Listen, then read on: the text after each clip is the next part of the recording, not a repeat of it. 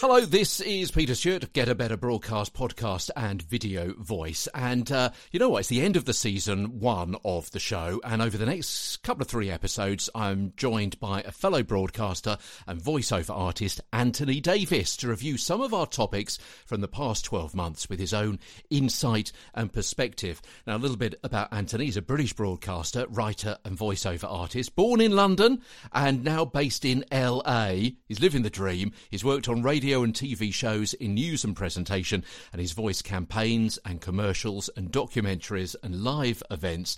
So he's got some great insight to share with us. Anthony, welcome to Get a Better Broadcast podcast and voiceover voice. Thank you so much indeed.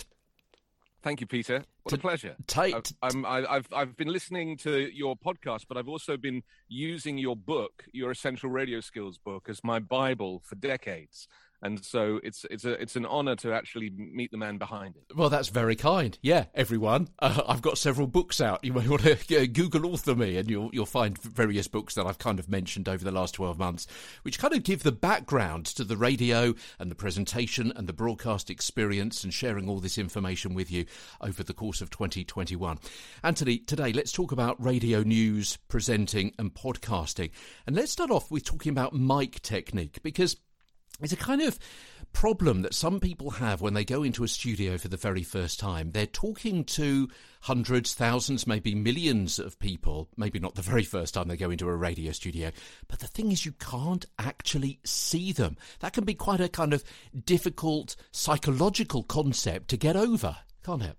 Definitely. And in fact, on some radio stations, when you start out in the business, you're talking to literally tens of people. So you really have to be conscious of the fact that the number of people out there is not an issue. And I think you should do the same job if you're on a small station with a handful of listeners versus a national station with millions of listeners. And the moment you start to kind of get that quantity in your head, that's when you'll start to go off track. So it's the same job no matter what size station you're on.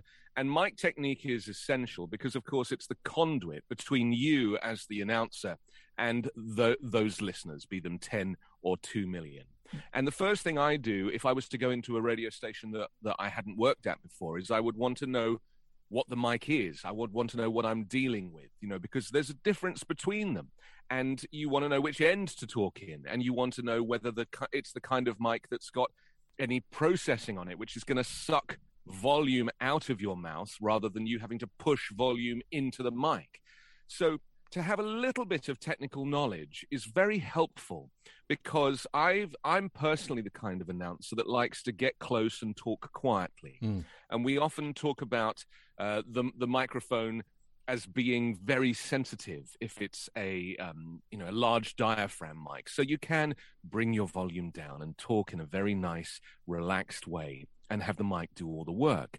But if you're on obviously a music station and you've got a little bit more energy, you can back it up and take advantage of what they call the proximity effect, which you've spoken about so many times, and you can project a little more into that mic. So knowing what kind of mic it is, if it's a dynamic mic like I'm using now, then I would be more inclined to give it a little bit more energy rather than do the whisper, because the mic's not going to do as much work for you as if it would do if it was one of these larger diaphragm mics. Somebody said to me the other day, they said, "What mic do you use because you sound really good? I want to get the same mic." And I said, no, you don't necessarily want to get the same mic, because this mic works well with my voice, the equipment, the processing, the ambience of the room that I've got here. It works really well for me, but it may not work for you and your kind of voice, your resonance. And that's true, isn't it? Completely. And, it's not even the mic. I mean, it's the voice and the relationship between the voice and the equipment. Now, I'm a bit of a mic anorak. I have collected microphones since I was a little boy.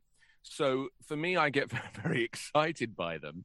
And I could talk with you for hours just about microphones. If you're working at home and you don't have a mixer and, EQ and processing and all of that other equipment that radio stations might have, then choosing a mic is more necessary for its frequency characteristics, because it's going to be already EQ'd for a voice that suits it.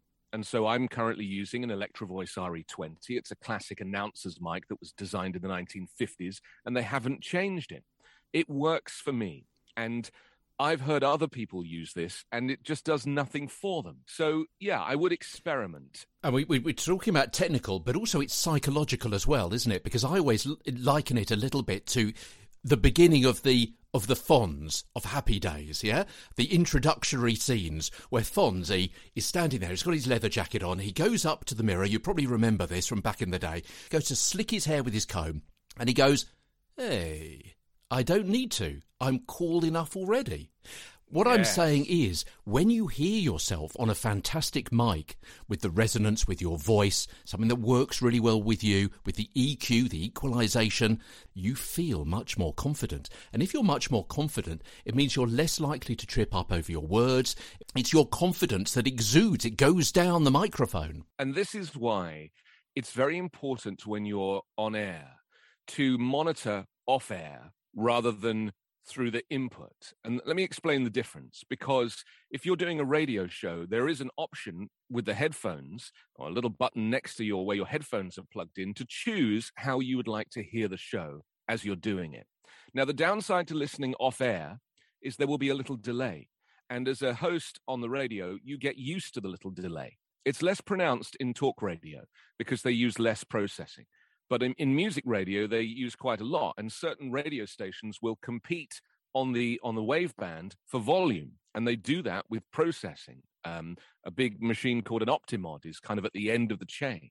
So if you choose the input stage to listen to the mic as it's coming out of the mic and straight into the mixer, you are going to hear a flatter version of a very clean feed.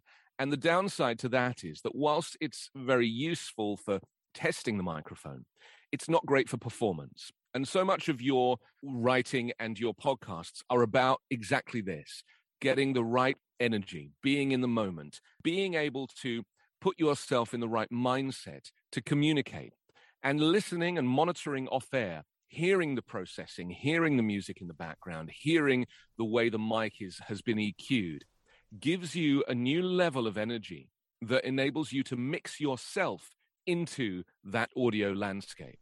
And it is very exciting, and you do have the Fonz moment. And Anthony mentioned radio there, and of course that's a similar kind of attitude that you can bring to your presentational style, your voice, whether it be broadcasting on radio or TV or podcasts, or whether it's voiceover for scripts. And tomorrow we're going to be speaking more with Anthony about voiceover work as well. As Get a Better Broadcast podcast and voiceover voice continues. From London, I'm Peter Stewart.